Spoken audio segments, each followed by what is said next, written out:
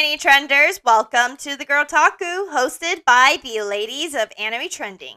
If you're looking for nice tea and deep dive analysis about otaku things, you've come to the right place. We love our conversation and discussion, and we're back with another fun topic on the table. My name is Gracie, and I'm joined by... Hello, I am Isabel, and... This is Agnes. So, without further ado, today's Girltaku will be about our favorite first episodes, favorite anime premieres. So, something that has been observed by people who don't typically watch anime is that one thing that anime tends to lack in is a stellar first episode. And in fact, Shauna argues that that's probably one of the biggest reasons as to why it can be hard to get into anime from the start. It's less because of the animation, like many people assume, especially with how culture around animation has changed. And let's not forget, plenty of adults still love to watch animated movies. So that has never actually been an issue itself. It's the fact that a lot of anime series start off with a very, very mediocre first episode. And even the ones that become very good often will become very good around the middle of the series, or at least after 3 or 4 episodes is when it starts to really pick up. And their first 3 or 4 tends to just be okay. An easy example that honestly comes to mind is, I think, Kaguya-sama. Kaguya-sama had quite a bit of a lower sort of start than what it ended up becoming, which is extraordinarily good. So in this week in particular, we want to focus on the anime whose first episodes actually blew us away, because it's not a common thing that we see from the get-go. So with that being said, Isabel, you are starting us off this week. And I know you've mentioned this before, Noragami is one of your all-time favorite anime, but its beginning was also kind of mediocre. So I'm really curious to hear, what are 2 anime series in which the premieres just hit it right on the spot? Oh yeah, absolutely. Like you said, there are definitely a lot of anime that start off slower, or you have to go a couple of episodes in, and then it gets really good. So whenever I do see an anime that starts with a really good first episode, it just really hooks me in. I think that's really great, and I always hope that the next few episodes will be able to live up to that hype. And the first one I wanted to go over is actually Akudama Drive. I think that show had a really good first episode, and not only that, it was an original anime, so no prior materials like a manga or light novel to go off of. So I think if you're watching the show, this is kind of like your first exposure to the series. And I thought that the introduction to all the characters, which they don't really have names either, the main character, they just call her Ordinary Person. And she's the one who kind of gets thrown. She's like living her normal life in this place called Kansai, which is basically in Japan, but kind of like in a futuristic, like cyberpunk setting.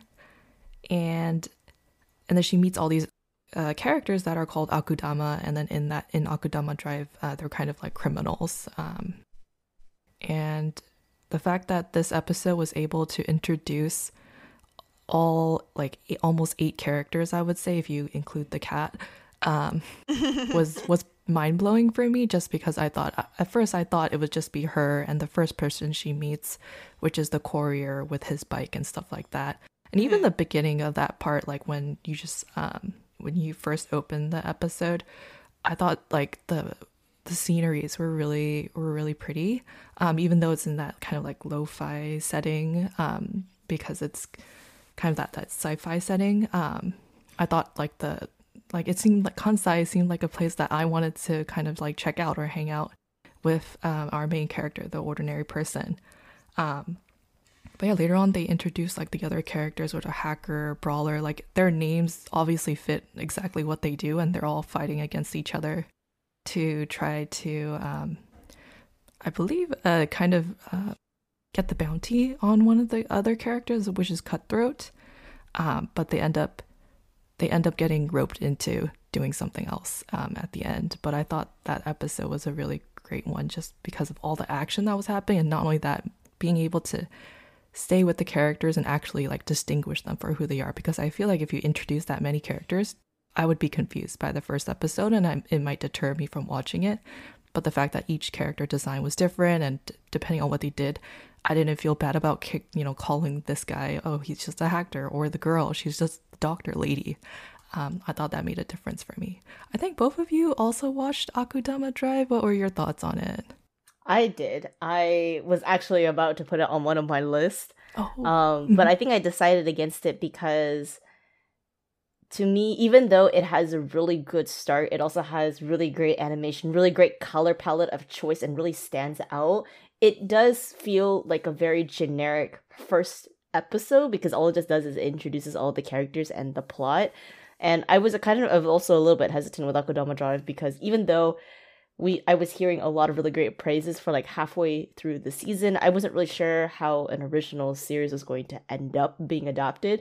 So I was like, as much as the first premiere episode was really good, I was a bit hesitant on how the rest of the story would unfold. But I do agree that in terms of like visuals, all the fights, and then the blatant introduction of all the characters was a really good move for them to do in the first episode.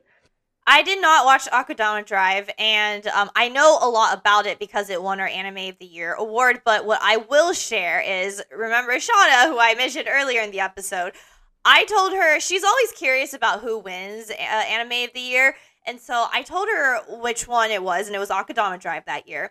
And she went in and she checked the first episode and literally immediately messaged me on our chat and was just like, perfect. It was a perfect first episode. I have no complaints. Deserves Anime of the Year. And I'm like, Shauna, you haven't even watched the whole series yet, and you're already deciding.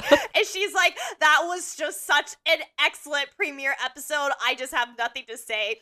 And so I really like to talk to Shauna about like sort of just analyzing these, shows and stories and stuff. And we don't just talk about anime. We talk about movies and like TV shows, as in like live action dramas and stuff like that as well.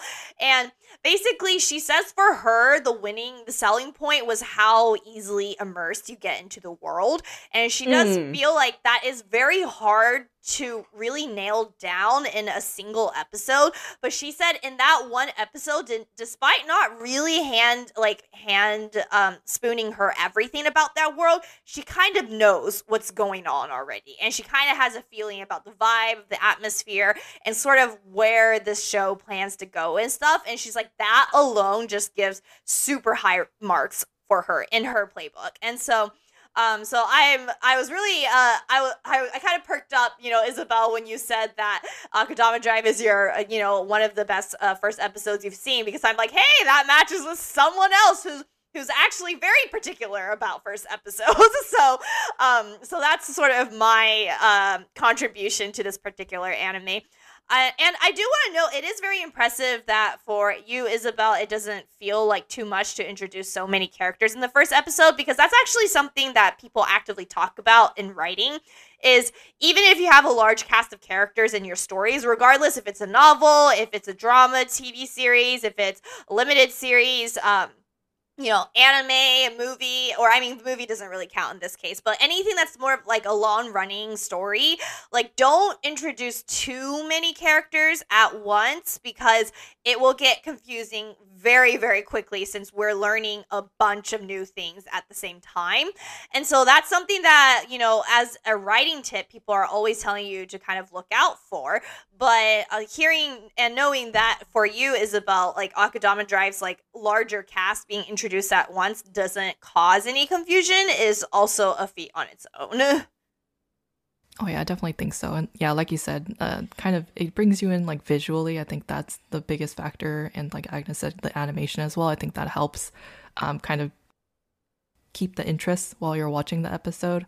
And from that first episode, I feel like it doesn't change throughout the rest of the series. Like what you get in the first episode is pretty much what you're going to get in the rest of the series, or you kind of know where it might be going. And this is kind of like the theme of Akudama Drive in general.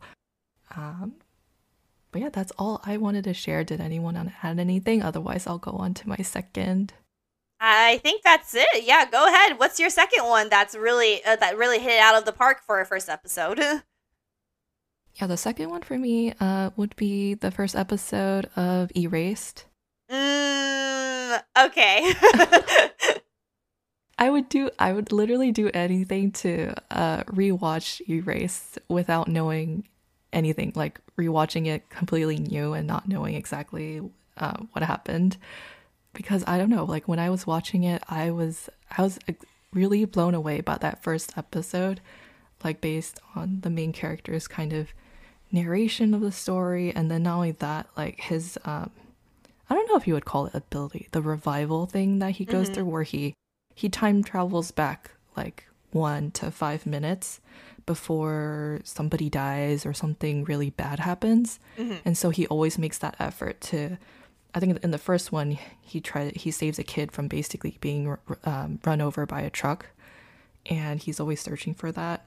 So I thought, at first when I saw that, I thought it was just going to be like another regular type of series. But I just think like his narration and then the way that the story was introduced, and you slowly realize that when, he actually, he admits that sometimes when he's going through a revival while he's saving the other person, he's the one who gets hurt, right? Right. So at one point he ends up in the hospital too, and that's when his mother comes to take care of him. And I think his mother, knowing more than he did when he was younger, he's like 29 at the start of the series, and then when he goes back to his little kid, I think he's like in elementary school. And so the fact that his mother knew a lot more than he did when he was a kid, and kind of like her admitting that, I thought that was a good starting story. I also didn't expect her to obviously get stabbed and die in the first episode, so that was like kind of like a shock to me. And I thought that was also a great way to end an episode, starting with the mystery, because that's exactly what hooked me in. And then I think every episode after that kind of ended on a hook, and I pretty much was dying to see the next episode for Erased. I wouldn't recommend it to everyone now just because I know how it ends, but like during that time I was pretty much recommending it to anyone I could talk to, and like all my friends at the time, just because we liked it so much. And I think we also like talked about it, like I can't like waiting for the next episode and knowing what the main character is going to do next. But yeah, Gracie, I know you watched it. Like, what were your thoughts on it? You poached one of mine. I did. Wow! First time in a long while that we poached something from Gracie. You poached one of mine. That was actually one of my first picks, and so it's gone now. But so that obviously means that I really agree with you.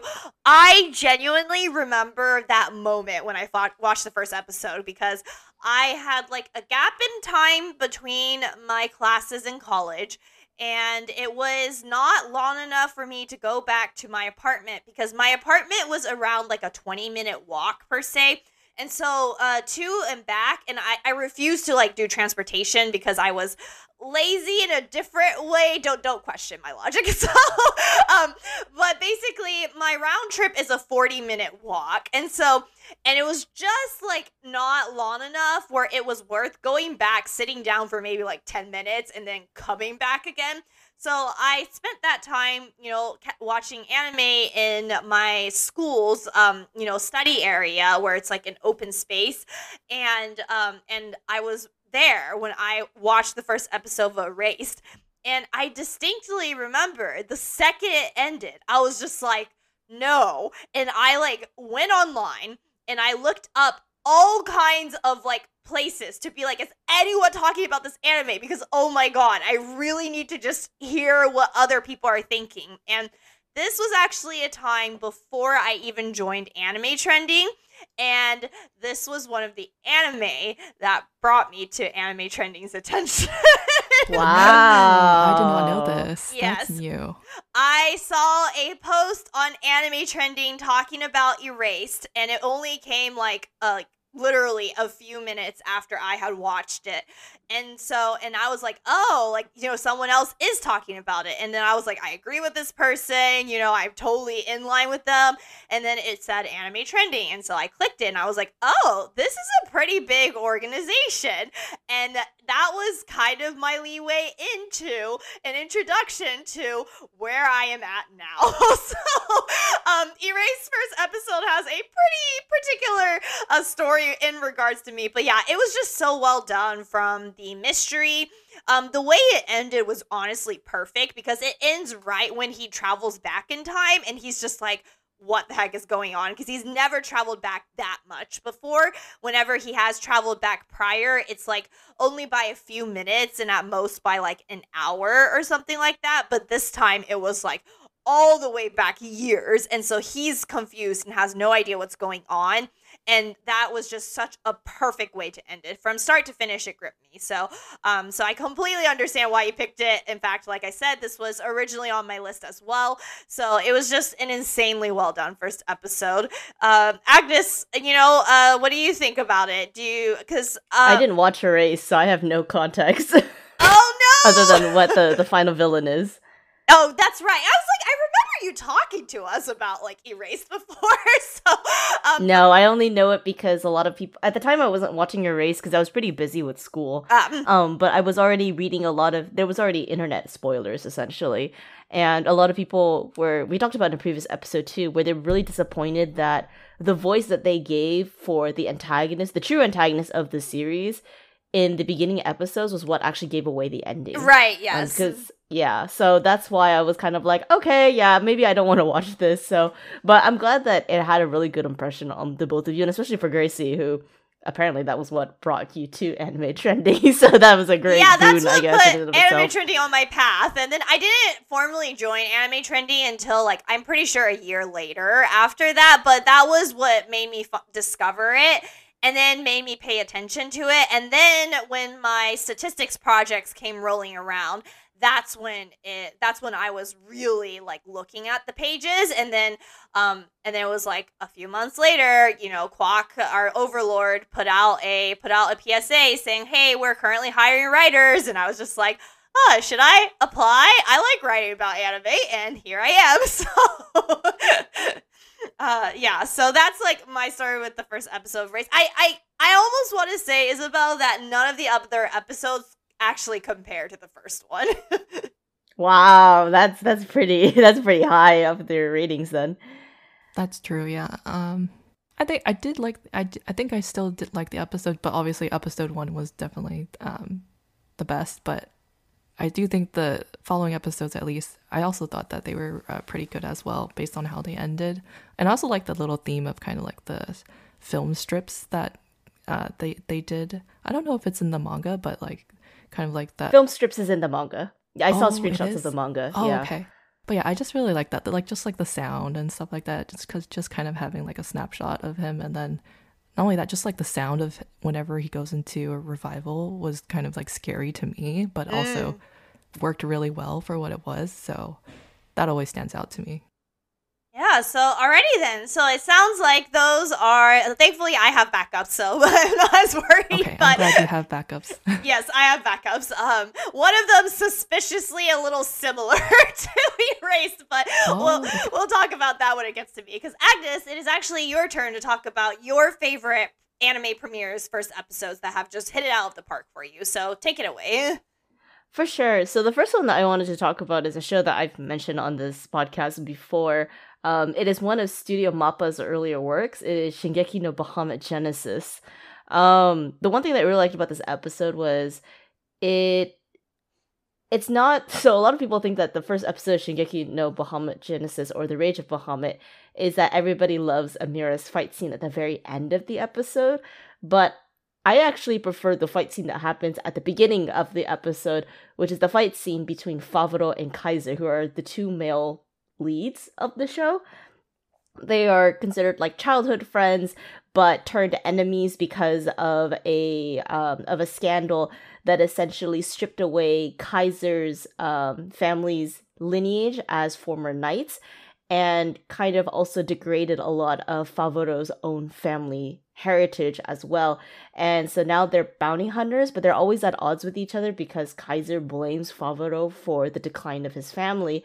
So the opening scene starts with them riding on horses into this town in the middle of nowhere in the countryside, and Kaiser's desperately trying to apprehend Kaiser's trying to apprehend Favoro.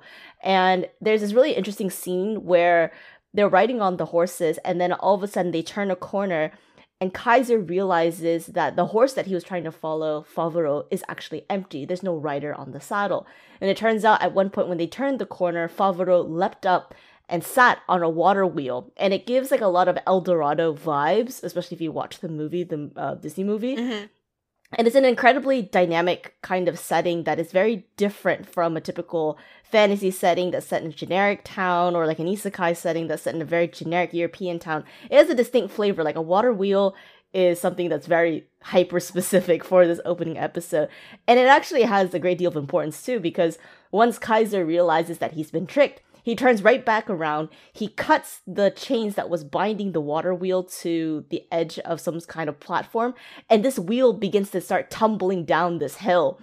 And Kaiser, out of his, somehow in his muscle brain of his, he decides to clamber on top of the water wheel and basically fight against Favoro as the wheel continues to tumble down the hill. So it's this kind of extravaganza of a fight scene that is so absurd but just so extraordinarily colorful to watch, as they're like tossing jokes at each other. Favoro is saying stuff like, he's saying stuff like, "Oh, why are you after me? Like, you must love me this much if you're coming after me, aren't you?" And Kaiser's like, "Kiss my ass," kind of thing. So you already feel that there is an unspoken tension between the two male leads. They definitely care about each other to some degree because they used to be childhood friends, but at some point they're now friends to enemies now. So it's really interesting to see how that dynamic is set up just within a few moments of the fight scene, like probably within like the first like 2 or 3 minutes. And that already sets the tone for the rest of their dynamics for the rest of Shingeki no Bahamut. You mentioned also something about like how the world immediately, like the El Dorado thing, like that definitely makes it really easy to picture. Would you say that it's sort of similar to what we've been observing of what has worked for these first episodes, is that they don't really give the plot away, but they give you a little hint of it, but they really introduce you to the world. It makes you get like not in rapture, but like it makes you immediately feel like you're in the world. Yes, and I think it's a combination of very close, careful detail to everything. So one thing I really noticed about Shingeki no Bahamut in that fight scene between them is like the water wheel, obviously, but all the tile sets that they use. So like Favoro and Kaiser at one point during their duel, they're also fighting on top of rooftops. They're skidding across tiles, and you notice that they're kind of like terracotta tiles, which are very different from what you would see like in a typical Northern European type of rooftop style. And you feel like it's very rustic, very Southern European. So it could be like Spanish influence, or it could be like a Southern French influence. So you really feel like there is a culture that exists there, and you feel so much more in tune into the world. And the same thing goes for Akudama Drive too. It's the whole cyberpunk vibe of like neon lights, really dark and gritty, but there's also like these vibrant emotes of like green, yellow, pink. And then all the characters also have really good character designs. They really stand out against the darkness of the whole setting in Akudama Drive as well. So that in itself makes it more immersive as compared to, let's say, like an isekai, where isekais are only known because they have a quote-unquote interesting plot. Not really, but different, I guess. But all of their settings are still very banal. There's some generic European countryside that's not Japan. And that, I think, detracts a lot of the first impressions from isekais as compared to something of a high fantasy like Shingeki no Bahamut, and then also for a high dystopian sci-fi type of world like Akudama Drive. I also wanted to ask you, because, you said with the characters, you could instantly feel that there is tension between the two. Did the first episode already tell you that they were ex-childhood friends? Or that No, the episode didn't actually tell you they were ex-childhood friends. You just knew that they had tension. Okay, that's what I wanted to hear as well, because I was like, isn't that the allure as well, is the fact that... Yeah, they didn't reveal the childhood bit until like halfway through the series, where it explains why Kaiser was following Favoro the whole time. But in the first episode, when Kaiser is just yelling at Favoto, Kaiser has a demeanor of someone who feels like very pompous. He has a pompadour. He's very regal kind of feeling. You feel like it is some sort of knight who's trying to run after a vagrant or a vagabond and trying to apprehend him. That was the kind of vibe that was setting up in the first episode, until you reach to a point in the plot where you realize that they're kind of in the same boat, except they grew up as like childhood friends. Got it. And one last question is, because we know that this is one of the anime you mentioned in like game adaptations, because it knocked it out of the park in a way that no one Absolutely, was expecting. Yeah. Did you play the game? I forgot is why. I did not play the game. Okay. I only knew about it afterwards. I played very little okay, I'll iterate it here. Card playing games is not my favorite thing. Okay. I've tried other, and you know this, Gracie, because I've told this to you before. Right. I don't like strategy games, and I don't like card tabletop games. Those are my two weaknesses. So I did try to play some stuff like Shadowverse on the computer before, on PC Steam, but they are still not my favorite thing in the world. So I never knew about The Rage of Bahamut until I watched this anime. Then I did a bit more research about it. I'm like, oh, it's a game adaptation. That's interesting. But it's only very loosely based off of the game itself. It's just borrowing a lot of the characters and units from the game to spin its own story. Got it. Because I was originally going to ask you, like, how did it feel to get, like, swept away by the first episode for a game if you did play it, but you didn't play it, so that makes it a little different. There's still a pretty, I think, vast depth to cover between a video adaptation in anime as compared to a movie adaptation of a video game, which has already done a lot of leaps and bounds as of lately. But for video game adaptations via anime, they still have a long ways to go. Got it. Alrighty then. So that is your first episode of, or first one that you wanted to mention. What is a second premiere that you absolutely loved? So the second premiere that I absolutely really love, that's not exactly anime, but we still call it anime anyway, because you have Gen Urobuchi who writes the script, you have a lot of people from Nitro Plus behind this show. I have a feeling I know Thunderbolt what this Fantasy. Every time I have to press it, I'm like, it's not anime, but it's still great. It's done by people who love anime and do anime every day, single day of their job. Thunderbolt Fantasy. Every time I try to get somebody to Thunderbolt Fantasy, I always show them the first fight scene of the first episode, because they are completely blown away by the fact that it is not animation.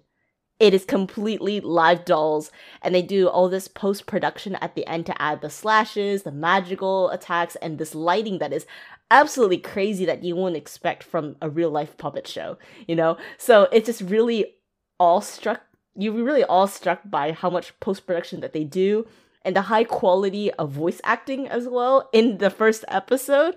Like, there are a lot of A-list seiyus that are in all of Thunderbolt Fantasy, and you also get to know a lot of the characters, or at least the three main characters, in the first episode of Thunderbolt Fantasy as well, and you don't really need that much context, and I actually roped in 2 other people to watch it with me because of that first episode, so I'm like, okay, I'm not the only one who got really roped into this series.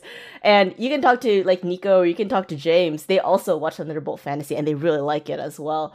The premise of Thunderbolt Fantasy starts out with 2 siblings. I'm going to butcher a lot of Chinese names in here, I'm sorry. The weird thing about Thunderbolt Fantasy is that they give it Chinese names in the subs, but they also have Japanese translation versions of them, so when they actually speak, the names don't match up with what says in the subs. So I'm going to go by the Chinese names in the subs, but my accent's going to be completely horrible. I'm so sorry, Gracie and Isabel. No, it's fine. Yeah, you're fine. So the first 2 characters that are mentioned are a pair of siblings. They basically are guardians of, like, this magical sword. But the magical sword is split into 2 parts. There's the actual blade, and then there's the scabbard. Both of them make the relic as a whole. Unfortunately, as they are trying to flee from an unknown pursuer in the first episode, they are forced to be split up. And the older brother has to sacrifice himself to protect his younger sister and to make sure that the other half of the relic is safe. And it's this flurry of just massive animation that kind of blows your mind as you're watching it. There's like dust flying all around.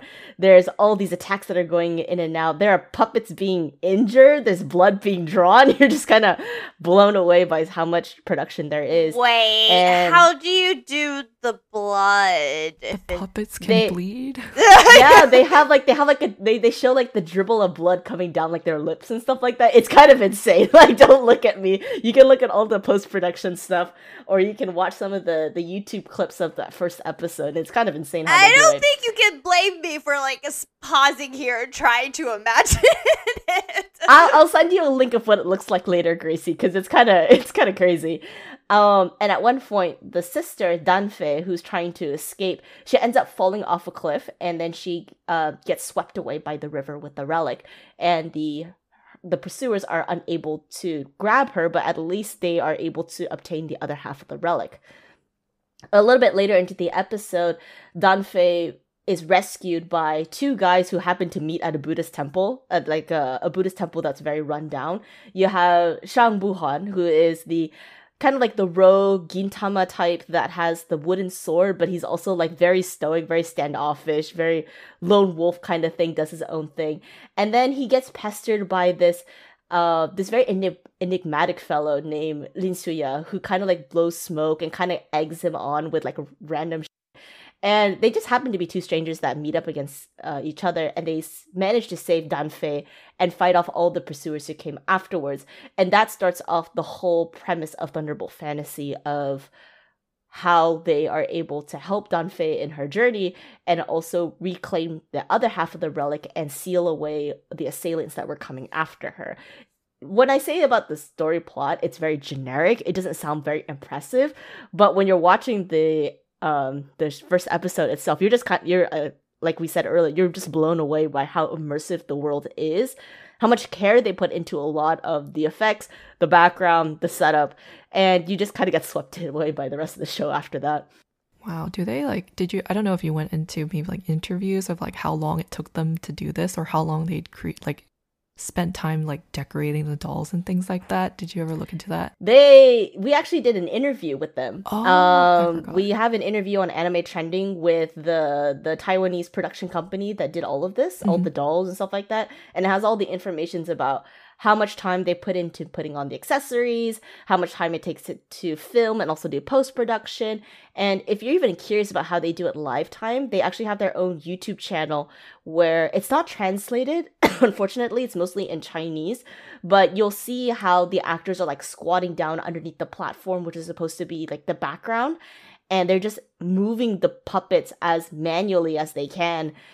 And you're just seeing all these cameras like move around them. It's actually incredible watching it, because when you look at like stop animation, for instance, like Wallace and Gromit that you think about in America, it's very time consuming. It's very time consuming to move every single little piece and take a screenshot, not a screenshot, but like take a shot or film it with your camera at the same time too. So a lot of my respect goes out to the team behind Thunderbolt Fantasy, and also to the writing team, the soundtrack, and the seiyus that help bring the series to life. How many people did you drag in? I dragged in I just two. need to know your. I dragged Okay. in two, but Nico and James were not those two.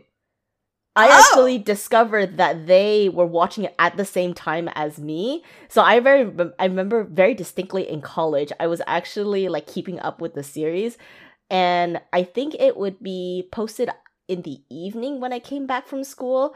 So I would literally sit myself on the counter where I was eating dinner, and I would literally watch it. And then by the time I finished the episode, I would immediately text James and Nico being like, "Did you see today's episode?" Aw. So it was really good, yeah. And my other question is, what made you pick it up in the first place? Like, I'm sorry, it's just like puppetry and like kind of Dynasty China looking thing. Like, I like, it's just so weird. It's something that I would be like, oh, that's weird. And that's like the extent It's of it. because Nico wouldn't stop talking about it, and it was having really high ratings on Crunchyroll. And I was like, what kind of puppet shows on Crunchyroll that gets 5 stars and now has 3 seasons and like 2 movies? 5 stars? I was like blown away. I was like, this can't be true. Why is a puppet show getting 5 stars on Crunchyroll and 3 seasons and 2 movies? By the way, I was watching Thunderbolt Fantasy since like season 1, but now retroactively when you're looking back at it, it has 3 seasons and 2 movies. So they're doing something right, where you don't really know what the appeal is until you watch that first episode. I just think it's funny because I'm like, this is Agnes's curiosity killed the cat moment. Yes, this is my curiosity kills the cat moment. And thankfully, I lived because instead of the cat getting killed, the cat ended up in Wonderland. Exactly. Anyway, I interrupted you. What were you going to say? No, that's exactly what I was saying, is that it literally is, like, it ended up being such a great experience for me, and I'll never forget it. And it is still, to this day, the first scene of the first episode is something that I still show to people as much as I can, and be like, hey, if you like weird shows like me, but it's not, like, ecchi, or it's not, like, you know, dubious con you should watch this series. It's not really anime, but, you know, I think you'll like it. That's how I get them. It is, but it isn't. It is, but it isn't. Yeah, it's by the same team that does anime, but it's puppets. And then when they be like, puppets, like, why would you do puppets? You know, you already know that you've already gotten their interest in it already. Right. Because it's so unique, it's so strange, and, like, nobody thinks twice about puppets. Mm-hmm. Alrighty, well, that was definitely an interesting entry for us to have, but I'm glad we have it in here, so I think people are going to really enjoy listening to us talk about that, to be completely honest with you.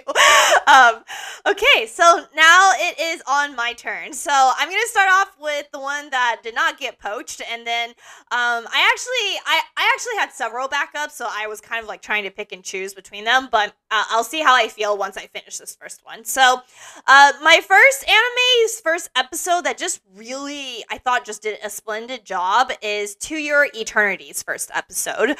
Have any of you two watched To Your Eternity? Because I know you've read some of it, Agnes, but I don't know if you watched it. I only read some of it, but I definitely cried at the first chapter. Okay. And what about you, Isabel? I did watch it, or I only watched the first season. I did not get to the second season, but I did watch the first episode. Okay, so To Your Eternity is kind of interesting, where I felt like none of the episodes aside from the last episode really lived up to how good the first episode was, but the first episode was genuinely excellent. I think what I was most impressed by is how they make you care so much for the character in just a single episode. And, you know, this is spoilers alert for people who are listening, but To Your Eternity, there's a lot of deaths, and specifically the first character we meet, this boy who never even gets named, which is a very big deal because, like, literally he is known as the Nameless Boy. And that's a big deal for the simple reason that names are one of the easiest ways that humans log a relationship in their head, because once there is a name, there is an identity associated with that name.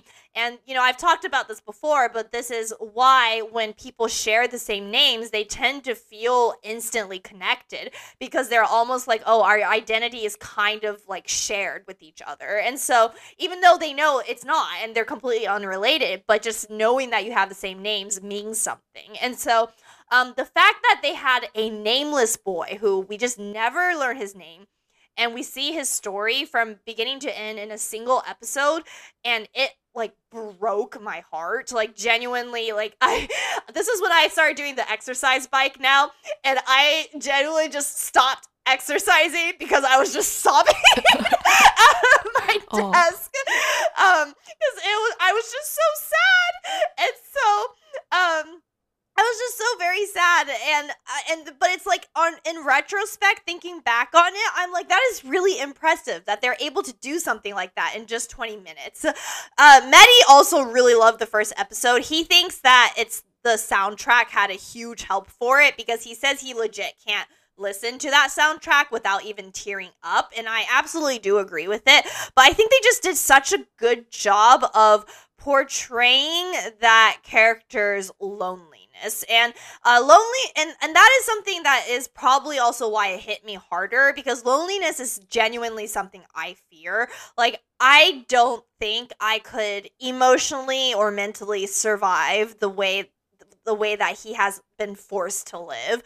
Like, just watching members of his family die of old age, not knowing when his parents were ever going to come back, and years and years and years later, finally decide that he was just going to try and leave and figure out where they went himself, and then learn that they all died in this terrible accident, and he's just utterly alone. And he has no way out of his isolation. Like, that breaks me and scares me in a way that I can't even fathom. Like, I'm like tearing up just thinking about it right now.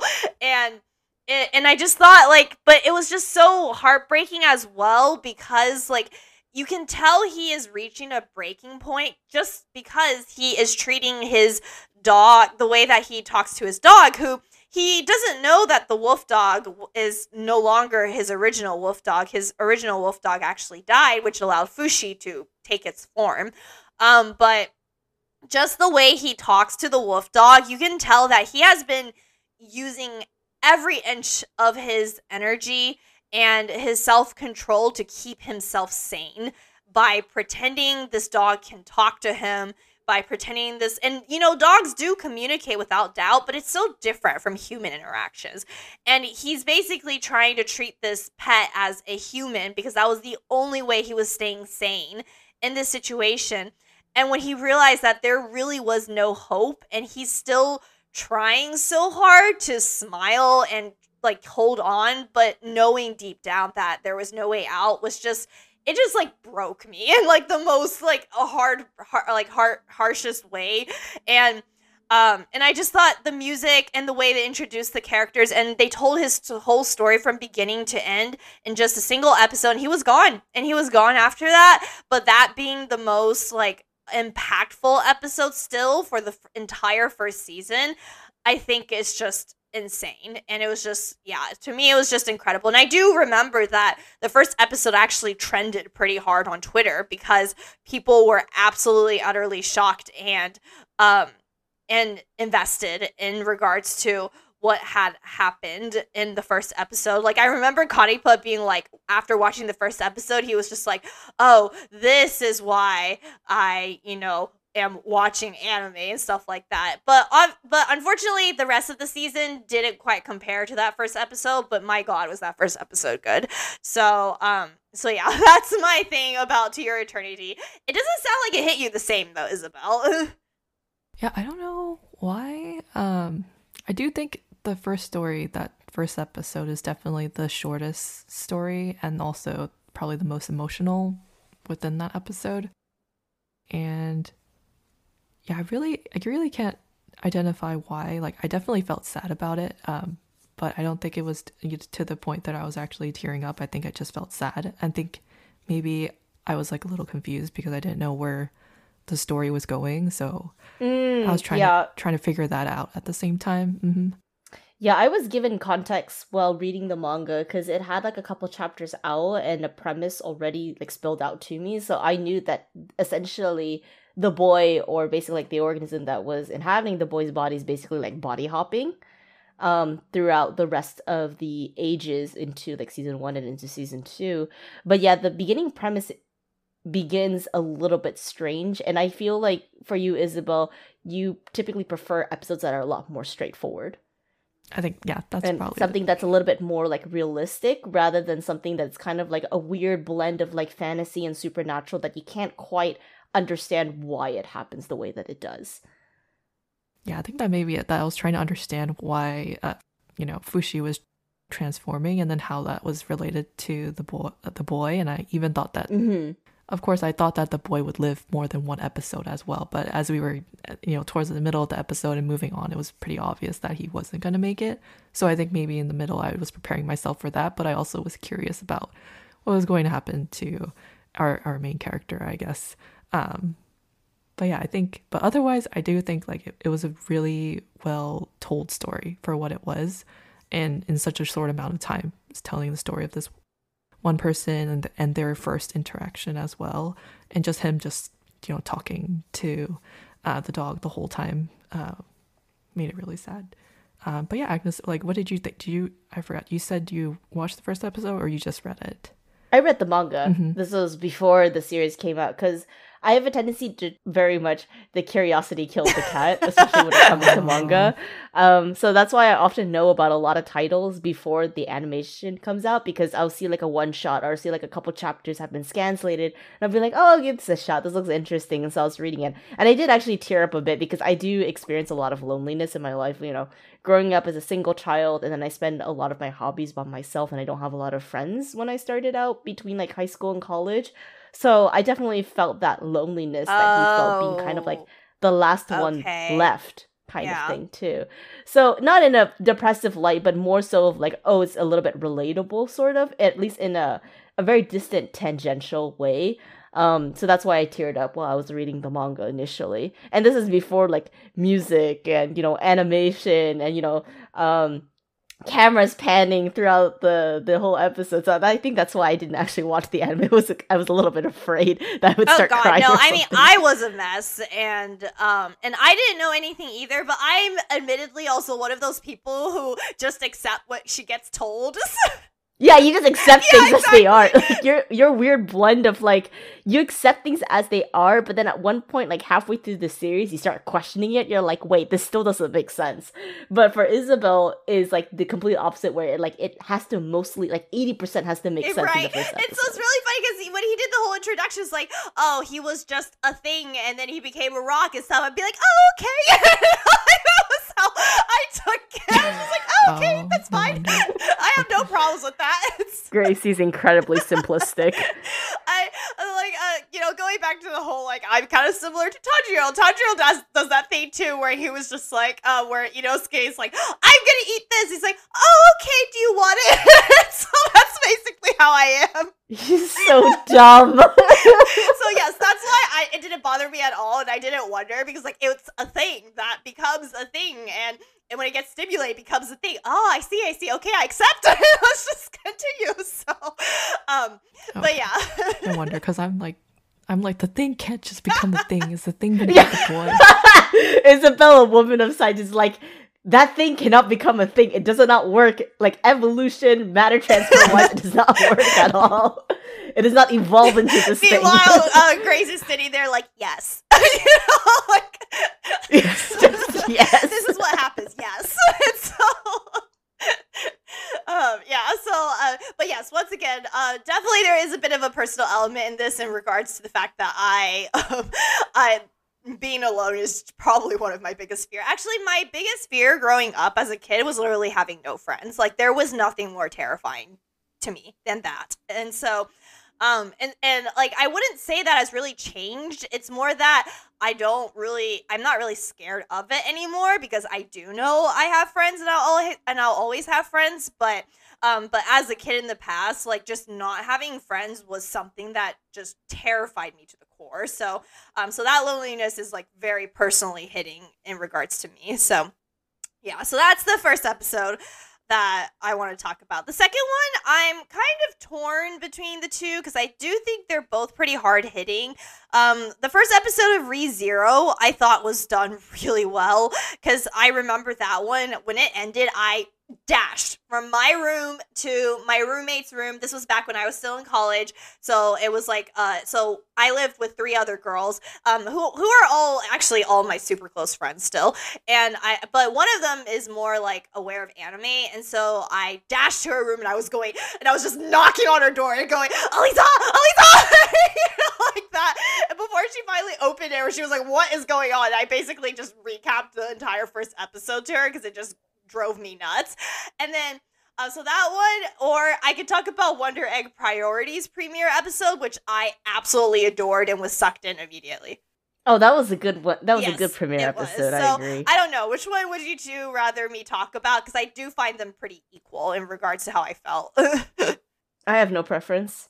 What about you, Isabel? I'm curious as to why you thought Re:Zero was had a good first episode. Let's go with that one. So Re:Zero is, so around that time, isekai hadn't gotten to the point that it is now, where people mock it for being an isekai, but it has also gotten to the point where it was starting to get a little stale. Not too much, but starting to get a little. I should actually look up exactly when Re:Zero first aired. One sec. I would say anywhere between 2013 and I was in 14. college, so definitely one of those college years. Yeah. Let's see. Actually, 16. Yeah. Oh, 16, So never mind. Much 2016, later but then. definitely I was still in college then. So yes, 2016 is when isekai started to get a little stale, but it hasn't gotten to the point where it's become a joke to many people in the anime community. And I started off ReZero, and it was the beginning already did catch my attention because he didn't even die. Subaru was just literally going to a grocery store, and not a grocery store, but a convenience store. And right as he stepped out of the sliding doors, just bam, he was in another world. No truck, no nothing. He was just there. And and so that immediately caught my eye because I'm like, what happened? Like, you can't, like, I'm used to the whole reincarnation thing, but I'm like, this is literally out of nowhere. There's not even a portal. He just, like, stepped through a totally normal convenience store and he was suddenly in another world. But the second thing that really caught my attention is how Subaru reacted to it. He was utterly overjoyed, like ridiculously, utterly, and weirdly overjoyed that even other like isekai protagonists don't react that way. And that immediately gave me two signs. One is that whatever was going on in his personal life and like on Earth was depressing in a way that is like so much more fleshed out than other protagonists. I feel like that was the instant that I could just tell that there was something going on with his background, and I ended up being right because I think the second season went into what his life was genuinely like as a human. And I think I talked about him in our mental health episode where we basically learned he ended up developing severe anxiety and depression in high school to the point where he just didn't have it in him to go to school anymore. So basically, I was like, okay, something's going on with him. But then I'm also like, he's so weird that like he would instantly think this is it. This is his adventure and stuff like that. And then the first episode really turns it on its head because it started to get a little slow where it's like, oh, he's exploring the world. He meets this cute girl and he helps her. And, and then he meets this, and he says he'll go find the thing that was stolen from her. And it's like a meet cute setup. And, he's the protagonist and stuff. But there is a level of self-awareness with Subaru where he expects himself to be the protagonist. That I'm like, this is a little different from other isekai. But then it really dives into it because when he ends up tracking down where the thief had gone, what he sees there is just complete bloody murder. And then out of nowhere, he gets murdered. And so, like, he gets, like, straight up stabbed in the gut and literally, like, guts spilling out of his stomach. And I was just like, okay, that's definitely not what I was expecting the first episode. So I expected, someone else to come in and save him. And then that's where the story is going to end up starting the next episode. But instead, where it ended up going is he literally died. And suddenly, he wakes up in the exact same spot as when he first entered that world. And that's what... So it's, it's a time loop, kind of similar to what we were saying about Erased, where he's going back in time. But just the fact that he genuinely dies and just ends up there again, and that's where the first episode ended, I was like, oh my gosh. I was like, I have so many questions. Who is the person that murdered him? Did she murder those people because she's a murderer, or did she murder those people because there's something political going on? Because that's what it hinted at throughout the episode. And still, I don't know how and why he got into this world anyway. What is going on in his past? Like, why is he like this? And now, what the heck is his power? Does he just always loop back to the very, very beginning, like a video game? Or are there save points? And so all those questions came spilling out of me and just instantly got me hooked onto the series. So, yeah, that's why I thought ReZero's first episode was just extraordinarily well done. And definitely still one of the isekais I really enjoy watching. I enjoy the second episode still, and if there ever is a third episode, I would definitely watch. So yeah. I don't know if you two have seen ReZero or not, because I know both of you two have gotten kind of tired of isekai, so let me know. I think Isabel has seen ReZero, right? I've only seen part of it. Part of it. Well, at least you've seen more than me. I've seen zero of it, so I've only seen screen caps. Oh, okay. Yeah, I guess maybe because I watched it after, so I didn't watch it as ReZero was coming out, and so Did you get spoiled? I'm kind of in that. I also did get spoiled a tons of spoilers, so I think that kind of took away from my experience because I kind of know what happens. The fact that Subaru has to go through multiple deaths in the series, and that's how he goes back in time. And so I think I was expecting that already. So in terms of going into the first episode, it was a little bit different for me. But I do agree that it has a lot of questions, though, like that I didn't know, obviously, like because I didn't know a lot of the characters.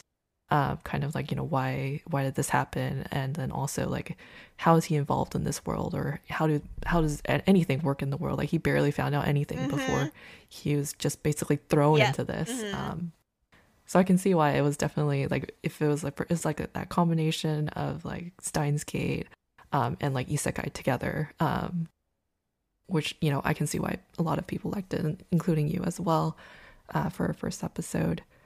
And yeah, I don't know what you thought of kind of the introduction. Like, did you think it was a good amount of like people introduced in the start of the series as well, or did it change later on in the series, like the first episode of the first second season or something like that, or was it more continuous? I thought it was a good amount of introduction. I mean, we meet Amelia, who we know is going to be important, and then and because I suck with names, I can't remember the thief girl, but she Fel, I think. So Fel, we meet Fel as well, and she was important, and there's a very good. I really like how he meets Reinhard, because you meet Reinhard and he is like sort of this really powerful knight character who's like noble and stuff like that. So I absolutely was expecting the entire first episode when Subaru's life was in danger for Reinhard to jump in there and save everyone, because at the beginning of these stories, the protagonist always gets saved by a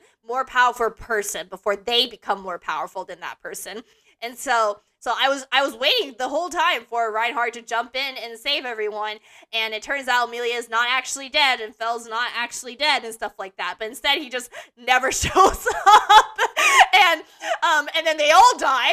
And so I thought that was a very clever twist, because you meet him and he's like that hero character, that heroic character. So the author almost sets you up to just expect him to come in and lend the protagonist a hand, and he just doesn't. And so, and I really like that as well. But I did think it was an appropriate amount of characters, especially important characters, because Reinhard is important, as we find out later, and then and Fel ends up being important as well. So yeah. It's a whole combination of things, but I really just don't really have any complaints about ReZero's first episode.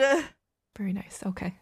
Alrighty then. So in that case, that wraps up our episode today in regards to our favorite anime premieres that we've seen. Let us know, what other anime's first episode that has really struck you guys and, impressed you all. You can share it with us on Twitter at Girltaku_AT.